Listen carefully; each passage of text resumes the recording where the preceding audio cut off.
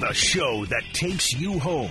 The Homestretch with Sterling Holmes on ESPN Kansas City, 1510 AM, 94.5 FM, and the ESPN Kansas City Facebook page.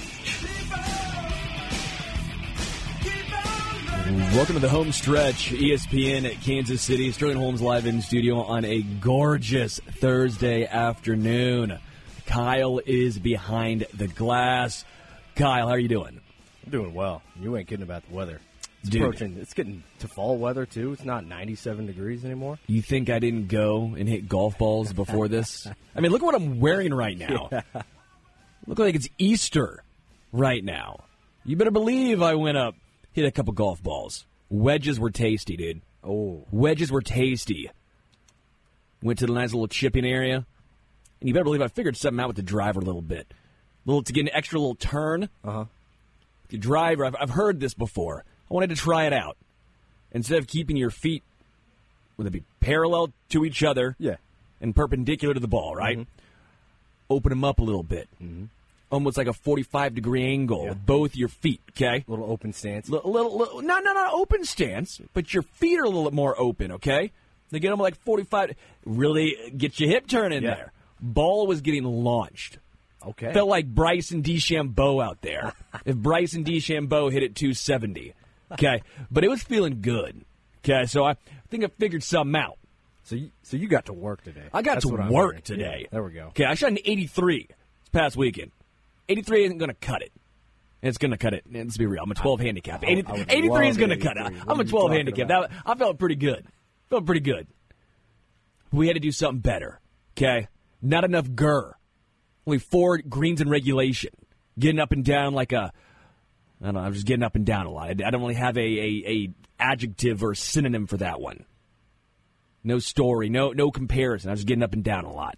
Like I was doing burpees. Yeah, there you go. There we go. Took it right out of my mouth. Yeah. Nice work. But we got to work on some ball striking, so that's what I was doing today. One thing I want to bring up, and I've been seeing this a lot, is the Chiefs should go after Randy Gregory. You saw that the Broncos released, cut, let go Randy Gregory. A $70 million debacle, horrendous contract that was Randy Gregory to the Broncos. And I've seen people on Twitter say, hey, should the Chiefs take a look at Randy Gregory? I've seen this a lot. Get that veteran depth pass rusher, right? You know what my thoughts are? Hell no. Hell no. How is a dude about to be 31 years old and people are still talking about potential? Seriously. Like, I thought I was the crazy one saying, I will, until Alberto Mondesi is like 40 years old, I'll be talking about potential. How are people still talking about Randy Gregory and saying, yeah, but look at the upside. Dude is almost 31 years old. Hey, Kyle, guess how many sacks Randy Gregory has in his career? Less than 30. Oh, yeah. Wow. Oh, yeah. He came into the NFL at 2015. Now, I get it. Randy Gregory's missed multiple seasons in his career. Not been the pinnacle of health. Not been the, I don't know, maybe not been the best teammate. Guess what his most sacks in a season has ever been? Let's say 7 and under. 6. Wow. 6. When he was 26 and 29 years old. Dog, I am all the way out. Yeah. All the way out. Yeah. Could not be more out. Melvin Ingram, sign me up. Carlos Dunlap, sign me up. When the Broncos cut Frank Clark again, fine, sign me up. Randy Gregory? Give me Terrell Suggs at his current age before I'm going to want to see Randy Gregory here. Like, the Broncos made a massive mistake, monetarily and production-wise.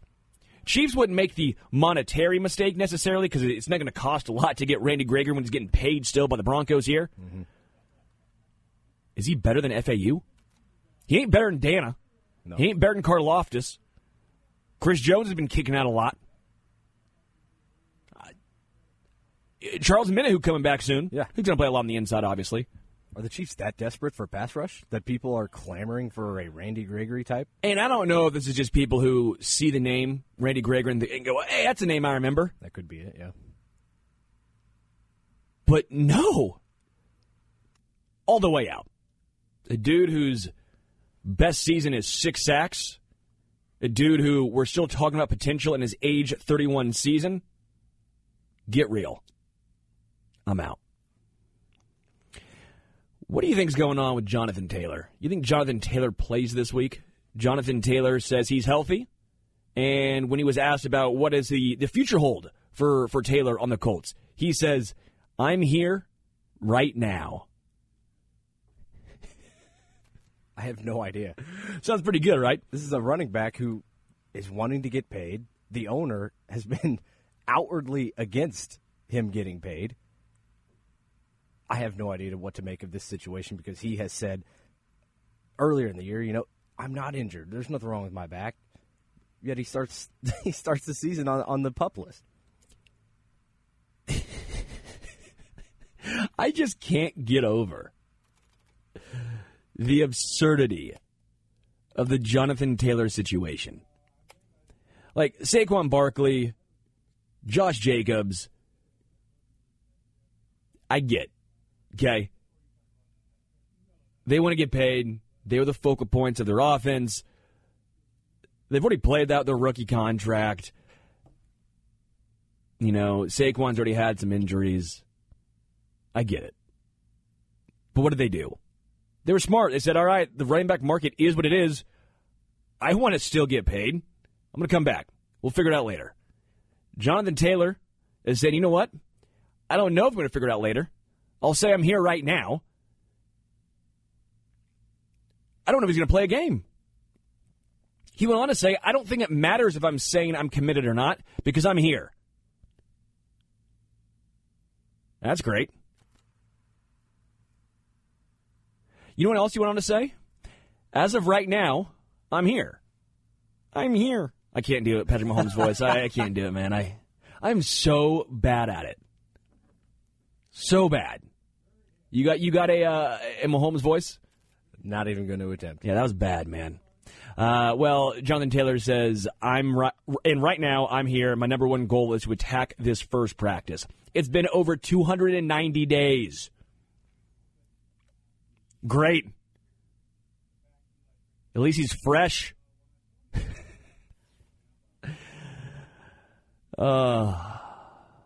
I feel bad for running backs in the state of the current market, but also you got to have some sort of self-awareness. You see what the market is. Mm-hmm. He did call his contract situation an off-season thing. Yeah, he's there. So he's committed for this year. Sure. But Josh Jacobs and Saquon have been the consummate teammates, it seems like, right? Yeah. They've been there. They've not said bad things about their organizations. Where I'm sure Giants and the Raiders, especially the Raiders, are not the premier organizations. I'm sure Josh Jacobs could have a few things to say about how that place is getting run. But what have you heard? Not a thing. And then what has Jonathan Taylor done? Yeah. Been nothing but a headache. Season sniping at people. But a headache. Yeah. Drama. You play a position that's getting devalued in the NFL, and you're going to be a headache, and you're going to ask for top dollar. How do you think that is going to play out?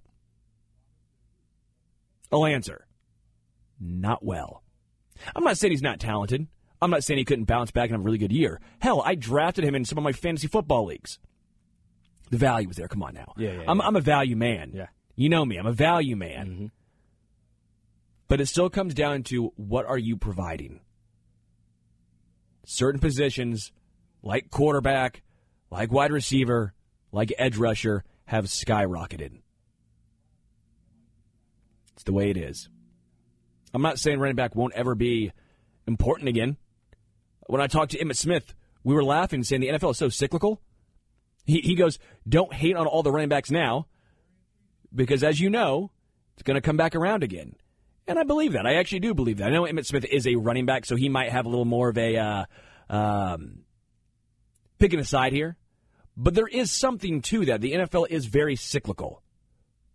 When everyone is passing the ball, eventually some team's going to say, you know what? We're going to be very effective running the ball. We're going to build around running the football. And you actually can kind of see it a little bit with the 49ers. Now, that's a little different because they're very balanced, very diverse. But I would almost say they are a run-first team.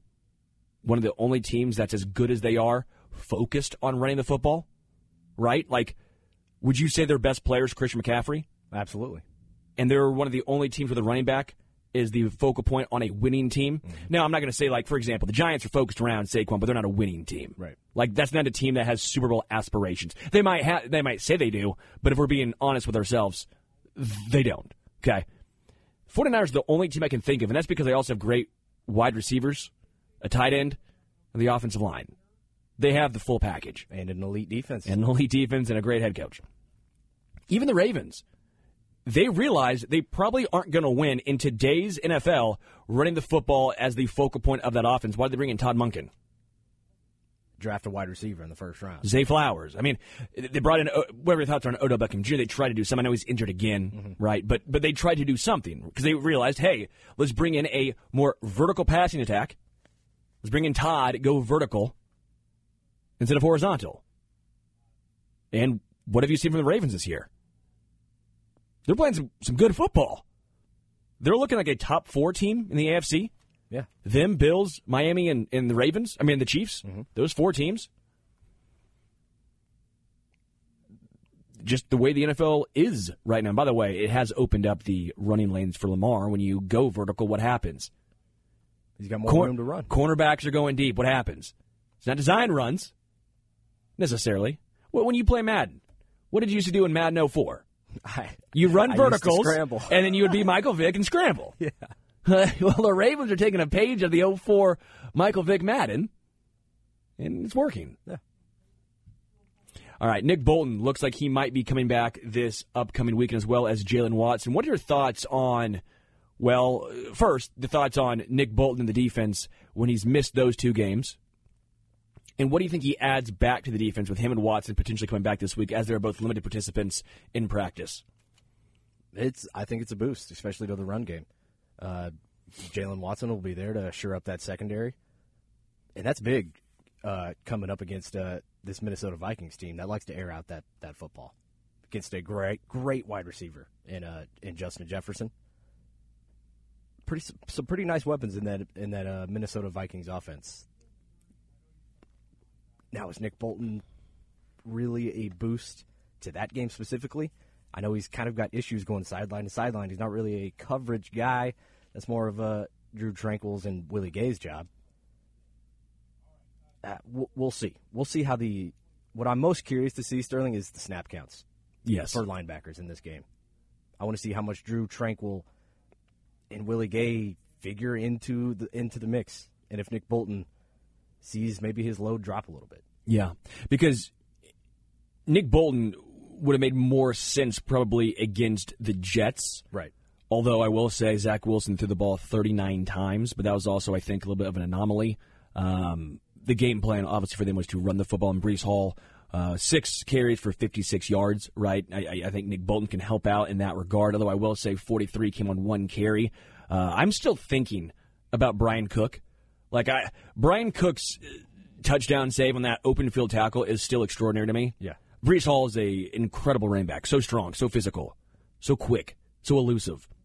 Brian Cook on his heels, able to not only miss the blocker, right, but bring him down in the open field like that. That was an incredible individual effort from Brian Cook. Breece Hall is a physical guy.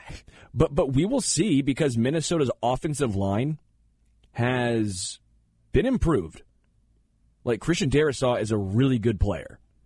And Minnesota, we talked with a Minnesota media guy, and I talked to him yesterday on the Arrowhead Addict podcast, And we asked about the offensive line. We're like, we're seeing improvement from an offensive line that's been maybe bottom 10. We're now looking at a maybe in the cusp of a top 10 offensive line. And he goes, a lot of it's just been with continuity. A lot of it's just been with, we rebuilt this a couple of years ago, but it's going to take time. Offensive linemen need to play together to learn their strengths, to learn their weaknesses, where to pick up, where to not pick up, where you can trust them. And that's what the Vikings are starting to do, and you're starting to see it come together. I'm not saying they're a great offensive line, but I think they're better than a lot of people realize. Kirk Cousins takes a lot of hits. I think part of it is Kirk Cousins does not have the best pocket awareness. He's not the most mobile quarterback. We know that. But Kirk Cousins also, I always laugh and say, I think he kind of liked it a little bit, just getting drilled, because you watched quarterback and he was getting drilled time and time again. He doesn't have the best pocket awareness. And when you couple that with the mobility issues, you're going to take a lot of hits. And I do give him a lot of credit because he stays in there and takes. It's not like it wasn't Daniel Jones holding on the ball, not knowing what to do. It wasn't Daniel Jones all of a sudden just chucking the rock up, throwing it to a opponent. Kirk Cousins stays in the pocket. He gets drilled, but he still makes a pretty darn good throw. Yeah, he's trying to give his receiver a chance. A chance. There's a reason he wears that big flak jacket around his waist. So, I wonder how the Chiefs' defensive line, which, I don't know your thoughts, maybe struggled a little bit against the Jets. 2 sacks. Obviously, Chris Jones had that 1 sack in the first half, right? Mike Edwards ended up having 1 sack, technically, as well. And I think Karlaftis missed out on 1 or 2. Yeah, he got back there a couple. Karlaftis has been incredible. Pressure-wise, has been nuts. He's been, I think, top 8 in the NFL in pressures, right? Which the only 7 guys above him are like T.J. Watt, Micah Parsons. It's the usual suspects of the great players. But I wonder, what are your thoughts on the Chiefs' defensive line going up against a improved Vikings offensive line, but a quarterback who's not the most mobile and doesn't have the greatest pocket awareness? I think in order to disrupt the Vikings' passing attack, this game's got to be won by the defensive line, at least on the defensive side of the ball for the Chiefs. They've got to get to Kirk Cousins to slow down that passing attack. Do not give Kirk Cousins enough time to find Jordan Addison or Justin Jefferson or T.J. Hockenson down the field. Get to him. Make his life hell. Yeah. And T.J. Hawkinson's a good name to bring up here because T.J. Hockenson has been a major focal point of that offense, right? K.J. Osborne always seems to come up in big moments, which is very funny to me. It's like K.J. Osborne's non-existent until it's 4th and 5. Yeah. They need to play, and it's, why is he looking at K.J. Osborne? Well, he's open. Part of that probably comes from... They've got a safety in a corner on Jefferson. Yeah. But they do have some weapons, obviously. I mean, was it Mario Addison? Not Mario Addison. Jordan Addison. Jordan Addison, yeah. Jordan Addison. They have some guys. They have some pieces. They got to get after him. But, again, T.J. Hockenson is going to be a guy I'm looking at personally. Jefferson's going to get his. I don't care how good McDuffie has been this year. I don't care how good L'Jarius Sneed is. Let's be real. The guys who are 1 of 1, which Jefferson is, they get theirs. Same reason why you can put anyone on Travis Kelce, he's getting his. You put anyone on Tyreek Hill, he's getting his. Jefferson's the same guy. So you almost have to live with that and shut down Hockenson, which comes down to who do you put on T.J. Hockenson? Yeah. Are you going to go with a bigger body guy? You're going to go with a linebacker of a Willie Gay Jr.? Do you go with a slimmer linebacker in Drew Tranquill? Do you go with a safety? Do you try and go Brian Cook, who's very physical? I'm very intrigued to see how the Chiefs and Spagnuolo line up against T.J. Hockenson, because, again, we know Justin Jefferson's getting his. You're going to do your best. You hold him to under 180, you're doing pretty good. Yeah, let's be real. I mean, you hold him under 150, you're like, damn, that's a good game from the secondary. I mean, how many yards does he have already this season? 543 yards in 4 games. Is that good? It's not Luther Burden good, but that's pretty good. It's pretty close. Justin Jefferson over 8 receptions a game, by the way, as well. They look his way early, often, and he rewards them. So, point remains, You're not shutting him down. You hope to contain him to an extent. Now you try and shut down T.J. Hawkinson, the other guy who makes the Vikings offense go. That is what I am looking forward to in this game. Let's take a quick break. Let's come back when we joined by Chiefs Hall of Fame kicker Nick Lowry. Homestretch, ESPN, Kansas City.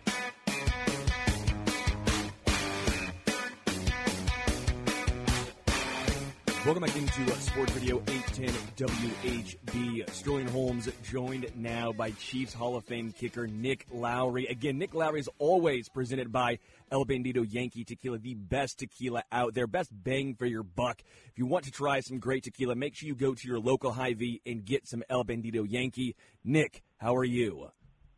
It's $100 tequila that you can get for $40. It's worth every penny. It is smooth. Unlike our offense has been quite at the standard we're used to, but it's a great tequila, and I have a prediction that these 5 receivers that we have, Rashee Rice, Kadarius Toney, Justin Watson, Sky Moore, Marquez Valdez-Scantling, they're going to rise to the occasion this week because Justin Jefferson has more receptions, more yards, more touchdowns, more 100-yard games than the entire unit of the Chiefs.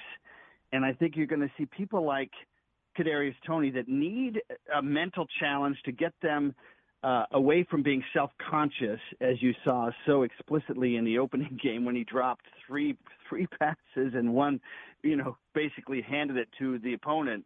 I think these guys are going to rise to the occasion.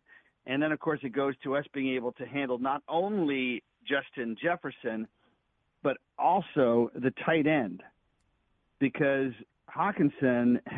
Hawkinson has 12 first downs, which leads all tight ends.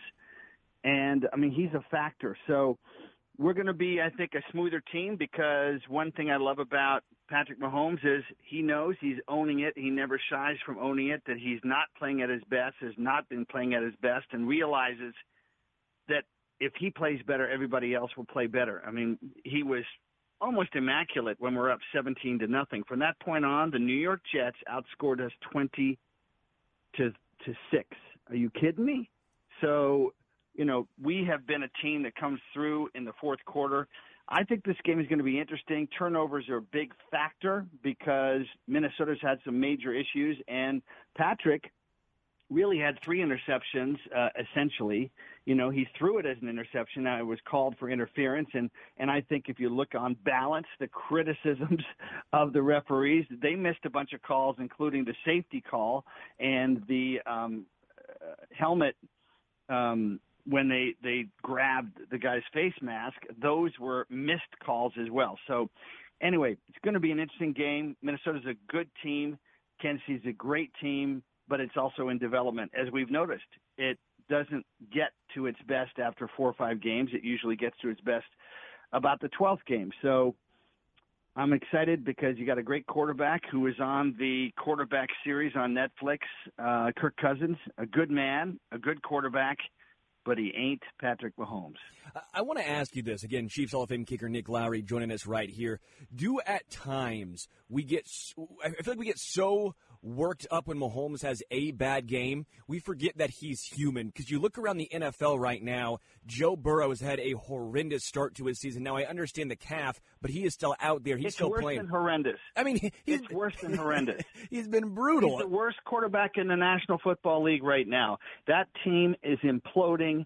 Jamar Chase just had a scuffle with the head coach. Are you kidding me? One of the stars of the team. There's something going on that's not being reported, whether the press don't know about it or whether they're just not, being publicizing what's been happening. But there's a very, very different energy. This is a team that was one of the top 3 teams in the league with Burrowhead and the incredibly mentally tough, disciplined Joe Burrow as the figurehead of an excellent organization. I don't know what's going on there, but I've never seen a team more quickly go from maybe not first, but certainly second or third or fourth at the worst to, one of the bottom teams in the league right now. But you're seeing that as you just with Joe Burrow and the Bengals. You saw the Bills have Josh Allen put up a miserable game one. He was pretty bad the second half of the season last year. Tua Tagovailoa looked great through 3 weeks. Then last week he was just okay, if you want to even just say he was okay.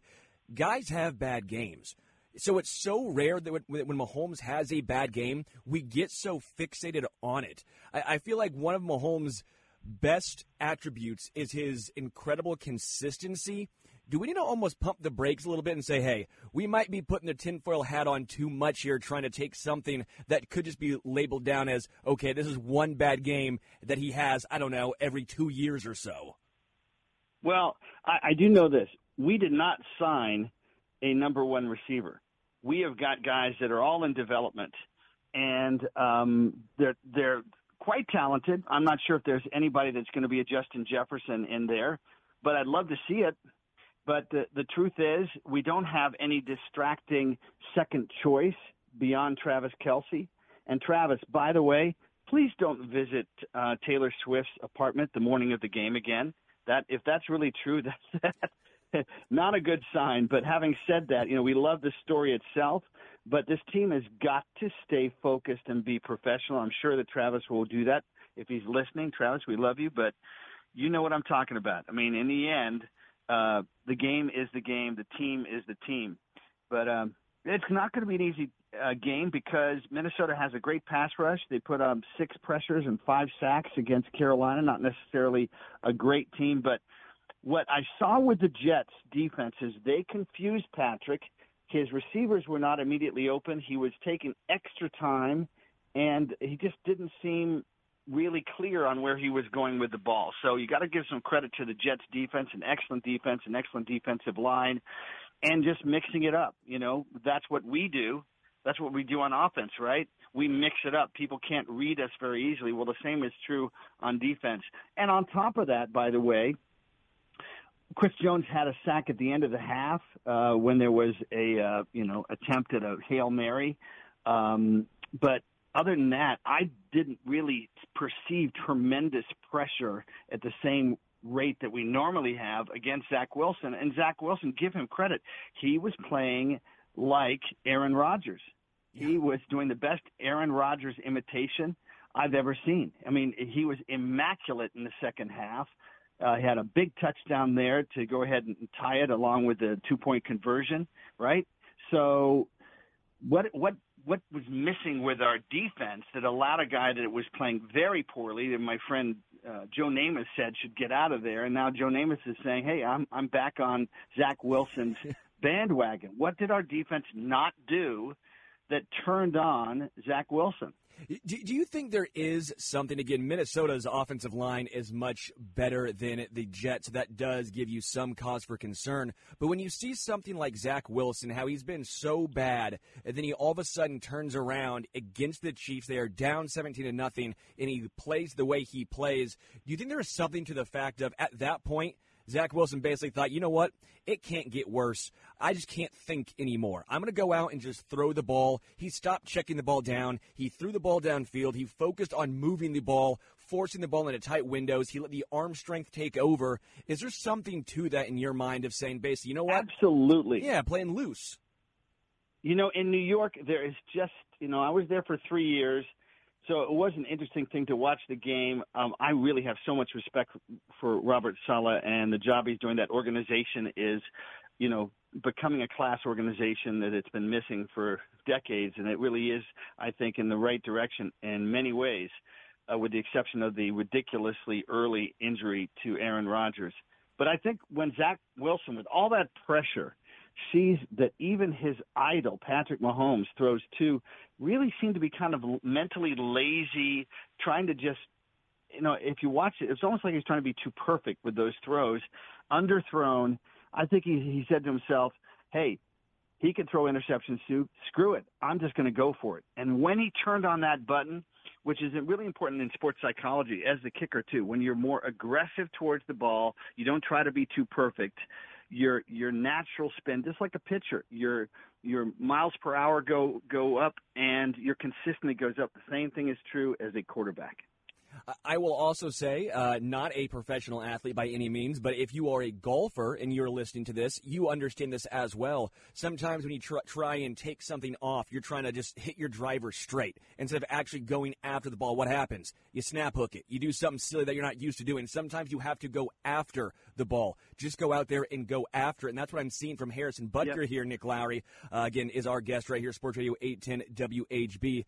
Harrison Butker is perfect right now. He's 8 for 8, 11 for 11 on extra points. He's been true. He's been pure. Now, I understand his longest field goal this year has only been 41 yards, but the deep ones have never necessarily been his issue. What have you seen from Butker, just the confidence, and it seems like he's reverted back to what he once was pre-injury?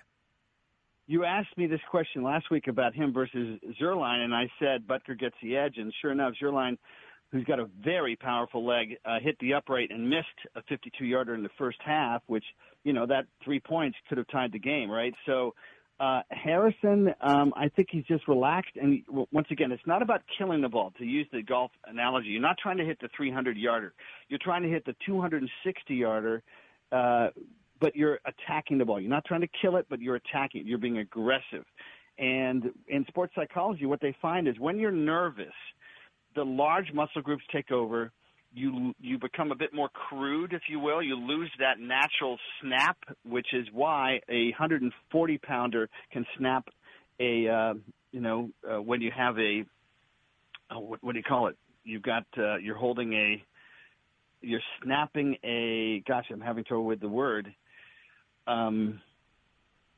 Anyway, the snap itself is different when you attack the ball. When you're self-conscious, those large muscle groups take over. So you have to create mechanisms to just attack the ball. He's confident, kicked the game-winning field goal in the Super Bowl, did hit the upright himself earlier. But you know what? He has been so incredibly consistent that it's a whip. That's what I was thinking of, the natural whip of a crack of a whip. You can get a lineman that bench presses 600 pounds that can't get the whip to crack. So that's what Harrison Butker is doing. It took me this long to say it, but he's comfortable. He's got confidence, obviously, in his plant leg. Hopefully he won't have to play in that lousy surface at the Cardinals Stadium where everybody was slipping. But he's one of the two best in the league. I think he's right there, right after Justin Tucker, and we're so lucky to have him. Chiefs Hall of Fame kicker Nick Lowry joining us right here, Sports Radio 810 WHB. Isaiah Pacheco was so efficient on the ground, 20 carries, 115 yards, that touchdown, but he also had a nice game receiving, 3 receptions, 43 yards, a long of 33. Pacheco seemed to get involved early, often, and even late. He was finding the running room. He was the most explosive player on the field for Kansas City. Do you think that continues against Minnesota? I'm not sure if he'll get 115 this time, but if he can continue to get those 4 and 5 yards and with the occasional threat to break one, his legs are always churning, right? His legs and arms are always churning. And that eventually, I think, has some level of intimidation. He's not a huge player, but that's amazing. I do want to see, unlike last week, from 2 weeks ago, Jerick McKinnon has, 2 touchdowns. He's such a great factor. He's one of those guys, again, that confuses the defense. Is one more thing for them to think about. They use him in so many crosses and motions as well, whether it's a quick little snap underneath, under the belly of the defense, right underneath the line itself, or whether it's out in the flat. So I want to see him back in. Clyde Edwards-Helaire didn't do much. They only had him rush 3 times, but Pacheco is rising, and that threat, as I've said before in every single show that we've had, that makes a huge difference and takes a lot of pressure off of Patrick Mahomes. Do you think, to an extent, Mahomes is going back or reverting back to trying to make the big play? Because it looked like there were some of those check downs, some of those more underneath 4, 5, 6 yard routes that were open, and instead Mahomes is trying to, do those touch passes that we are so, again, used to seeing him make. But when he's off in a game like this, it wasn't working for him. At times, would you like to see Mahomes be a little bit more cautious, if you will, or is that taking away some of the stuff that makes him so great? I think that he was trying to reassert the deep threat that's been missing, right? I think that's what he was trying to do. But the other side of it is, he knows what he gets with Travis Kelce. I mean, he had that one play where Travis stopped running and, he thought he was going to go back and almost threw an interception. But normally he can read Travis's mind and vice versa. He doesn't have that with these receivers. And in a short pass, when you have to do the quick read and hit them somewhere between 10 and 15 yards or even 7 yards, you got to know exactly where they're going to be so you can release the ball quickly. And, of course, that negates the pass rush, but it's also timing. It's also knowing what the other guy's going to do. And he's not quite there yet. But I have every confidence by the 10th game, mark my words, some people are going to emerge. Now, Kadarius Toney, I'm going to make a prediction that, talented, but also got to get his head right. I think the challenge of Justin Jefferson is going to give him reason to challenge himself and the rest of the receiving crew. I think you'll see some nice performances, 2 or 3 of them with some, 50 or more yards, maybe one of them with close to 100 yards. I like that. Chiefs Hall of Fame kicker Nick Lowry joining us right here, Sports Radio 810 WHB. Now time, Nick, for our El Bandito Yankee Player of the Game. Sounds like you might have a wide receiver in mind. Who are you tasking as your El Bandito Yankee Player of the Game against Minnesota? You know what? I would love to see. I'm going to go back with. We always have a bias with offense, but I want to go with the defensive line in general. I think you put pressure on Kirk Cousins, who has been maligned, and he had a very bad game, and he had 2 interceptions, and really only because the Minnesota defense scored twice. One of them for the first time in, I think, late 2021. They bailed him out. So he's going to want to, reestablish himself as well. So that's where our defensive pass rush, which has been significant, but was really not that effective for the most part, I think, we see that reemerging. So that will be the challenge for me. That will be the game for us because turnovers, Minnesota was making a lot of turnovers in those first 3 games, and it continued last week. And a home team, Marty Schottenheimer would say this every time, that the percentages, when you get 1 or more turnover less than the other team, your chances of winning go up significantly. And I think the juggernaut may not be in full force and full smooth El Bandito flow, but I think it's going to be getting there. And I'm looking forward to this game. All right, score prediction, Nick. What do you have for us? 28-21. I think we're gonna do okay because Patrick challenges himself. That's what makes him so great. He challenges himself and competing against himself, just like Michael Jordan, just like Steph Curry. The great ones have enough self-motivation and discipline to push themselves to new heights. He's frustrated with how he played on national TV. I think you'll see Patrick reemerge with the Patrick that we're used to. That right there, everyone, is a Chiefs El Bandito Yankee Tequila win. So make sure you go to Hy-Vee, pick up some El Bandito Yankee Tequila, and bust out and celebrate with the best tequila out there. Chiefs Hall of Fame kicker Nick Lowry. Nick, always a pleasure.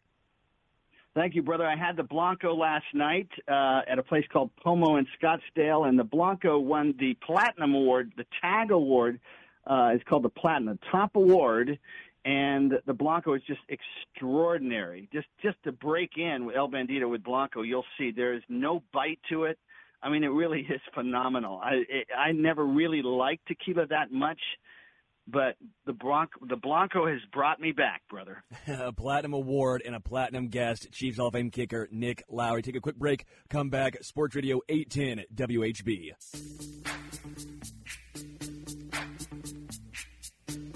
VIP. All right, stop. Just stop this song. Don't. How dare you play Vanilla Ice on this show?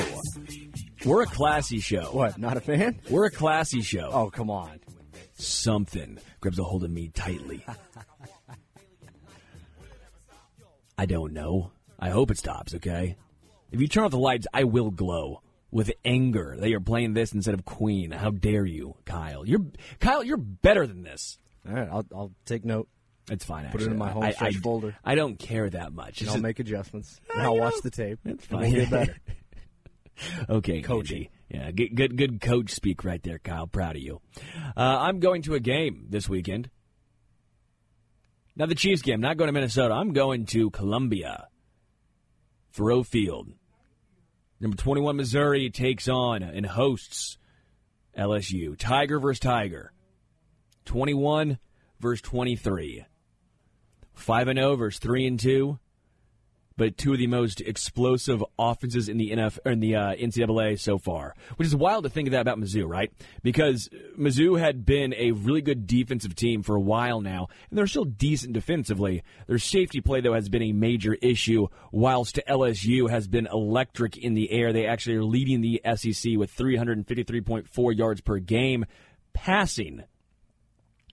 So I'm intrigued to see how this matchup plays out because you look at Mizzou, Enos Rankstraw, Chris Abrams-Drain, two really solid cornerbacks for the Missouri Tigers, but their safeties have been exploited time and time again, while LSU's defense has been, quite frankly, brutal. And then obviously you have Malik Neighbors for LSU. He has the second most yards in the nation with 625 yards receiving, but who's ahead of him? Well, that's Luther Burden from Mizzou with 644 yards with 5 games in, 5 touchdowns receptions, and 100 yards receiving over the past 4 games. His lowest total is 96. Against South Dakota when they didn't need him to do anything. Yeah. So, Mizzou's offense, and quite frankly, Brady Cook, has been outstanding. I got to give a huge shout-out to Brady because I was one of the people who were saying, hey, man, you know what he is, right? You know what he is. He's okay. He's okay. He's a guy. He is the NFL version of... Do you want to say Derek Carr? Maybe. Maybe Derek Carr. Is solid, serviceable. But you know what he is, right? You're not winning the big game with him. Well, so far, he's proved me wrong. I don't know if it's a case of Brady Cook's healthy. If he's improved that much, again, these are young kids, right? It's not like you're improved. A dude in the NFL can be 24, and you talk about how they have a lot of progression to make. It stands to reason a dude who's 21 has progression to make as well. So could it be he's getting better? Could it be that he's healthy? Could it be that they're actually trusting him, Drinkwitz and the offensive coaching staff, to actually throw the ball deep? Because that's what I've seen more than anything is they've allowed Brady Cook to throw the ball deeper down the field. And that has paid off in very high dividends. And LSU's secondary, not great. I am expecting fireworks in this one, and I think that the rest of people watching this game do as well, as LSU is coming off of a 55-49 loss to Ole Miss. Both teams great passing the ball. And obviously, Schrader on the ground for Mizzou has been fairly effective, right? He's not the most explosive guy, not the best running back you will see, the timeshare between him and Pete. But he does enough, man. He constantly puts up numbers. Whether it's electric or not, he puts up numbers. So I'm very excited to see LSU Mizzou. I'll be going there. Just found out I got tickets. Called my boy. We're heading there. Told him he's driving because I got the tickets. He can drive, and I can do a little boozing. I'm just gonna go ahead and say that tailgates are not they're not safe. Not in Columbia? No, come on. I'm swinging through. Okay. You better believe I'm going to stop by and get some Trops. Okay. You know what Trops is. It's an alcoholic. I know what Trops are. Come on now. You know Trops? Yeah. I drink them when they're free. You go to Columbia? No. But I know people from Columbia who bring them to Lawrence. Yeah. That's a lot. I think it's going to melt. How does your Trops not melt? They have coolers. You guys are living on smart people time. That's genius. Coolers? Come on now. I must not have learned that when I was in Como. I thought you said to drink them really quick. That's also another way to do them. Yeah, get the Tiger Paw, baby. Silver Bullet. Get after it. So that'll be fun heading to Columbia to see Missouri hopefully beat LSU, although this will be a very Mizzou thing to just get hammered and just crush my hopes and dreams. But we're going to see. Tonight's game, Thursday Night Football, which is probably going to crush a lot of people's hopes and dreams just in their faith in the NFL. But I will say, I found myself being pretty negative at times, and a lot of people are saying, it's the Bears in Washington. All right. The Bears were fun last week against Denver. Again, it was against Denver, but it was a fun game, 34-31, right? That was entertaining. And then the Commanders have been pretty entertaining as they sit at 2-2, but Eric Bieniemy has, whether it's him, Sam Howell, I don't know what else would be, That offense is rolling. They almost beat the Eagles. They should have gone for 2 and had a good chance to beat the Eagles. Instead, apparently Ron Rivera goes, yeah, our offense is tired. Yeah, and the defense of the Eagles wasn't. Ron Rivera, for being a coach who's been around a long time, has some of the worst awareness, like situational awareness, media awareness. When he was saying, hey, yeah, we didn't know we had a chance for the playoffs. You didn't see? You have a chance for the playoffs? Yeah. Riverboat Ron? Yeah, that's the thing that annoys me the most. You have a nickname like Riverboat Ron, and you're not going for 2? Come on. Yeah, seriously, Riverboat. Come on. But this will be a good game. Commanders have been good in 3 out of the 4 games. The only game they were brutal in was that 37-3 loss to Buffalo. The Bears, again, coming off of their best game of the season, a 31-28 loss to Denver, where Justin Fields looked great for, 3 quarters? 3.5 quarters before he kind of crumpled down the stretch. I don't know, man. I get it's not 2 great teams, but I'm not going to complain in week, 5? Heading into week 5 about NFL football. I will find a way to make this game entertaining for me. I will throw some money down on this game to find some storyline, something to root for. But either way, come on. It could be worse. It could be June and the Royals are 30 games back already, How dare you? How dare you? I do not want to think about the Royals right now I'm telling it like it is. I do not want to think about the Royals being if they are 30 games back in June next year. I was more referencing this past year, but correct. But I don't care. I don't put that voodoo on me, Ricky Bobby. No, but you take the NFL matchups you have. Exactly. When you get them. So, and you're going to like it. Bears, Commanders, first and foremost, who do you got tonight? Give me the Commanders. I'm going Commanders too, but I'm convinced the Bears cover the, 6-point spread? 6-point spread. What do you think? I don't know. Washington's defense, they get after the quarterback pretty decent amount. Now, sure. Scoring-wise, Washington's defense has been lackluster, but I haven't seen the Bears be able to move the ball against anybody except Denver. And Denver's defense on pace to be historically bad. Which is wild because going into this year, didn't we think Denver's defense was going to at least be solid? Yeah, they were solid last year. At least solid. And right now, they're not. I'm going with Washington, but part of me thinks, was Justin Fields' throwing emergence last game against Denver, does that continue? I get Washington's defense is better than Denver, but Washington's defense is not elite by any means. And I will also point out the Bears, and especially Justin Fields, have literally nothing to lose. I mean, they're 0-4 right now. And what I find interesting is Fields has to show something, or else they're drafting a quarterback and he's gone. Yeah. And I don't know how much of another opportunity he is going to get in the NFL. So I find myself saying, does he have a little Zach Wilson in him? Which is hilarious to say about Zach Wilson. But I say that to bring up the fact that we thought Zach Wilson was going to roll over. We thought that Jets team was going to roll over. They got down 17-0. It was over. Yeah, against the Super Bowl champs. The Bears have every reason to roll over, and they put up a really good fight against against Denver. Do you think some of that fight carries over tonight against Washington? It better. That's it? They better? Yeah. Give me something here. Give me something to work with. They're winless. And you bring up a great point. Caleb Williams, he's waiting, Justin Fields. What are you going to do about it? Who stays winless longer? The Bears or Carolina? Carolina looks awful, too. Carolina plays Detroit this week. I think the Bears probably have the better chance, for sure, to break the winless. Now I got to see their schedules moving forward, but that's great, man. 2 0-4 teams. Probably going to be 2 0-5 teams. I hope they play each other at some point and they're both winless. That'd be great. That'd be the ultimate. They do. It's possible. Week, what's that, 5, 6, 7, 8, 9, 10. Week 10. All right. I don't know if I'm counting the bye in there or not yet. I don't think they have the bye yet. Week 10.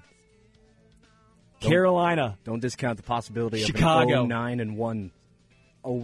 Dude. 9-1. Come on. I am rooting for Chicago versus Carolina. Both teams winless, facing off against each other. That's going to be great. This was the home stretch here, ESPN Kansas City. We'll be back live in studio tomorrow at 3 to 4 p.m. Briscoe might be joining us. It might be a Briscoe Friday. Until then, we are out.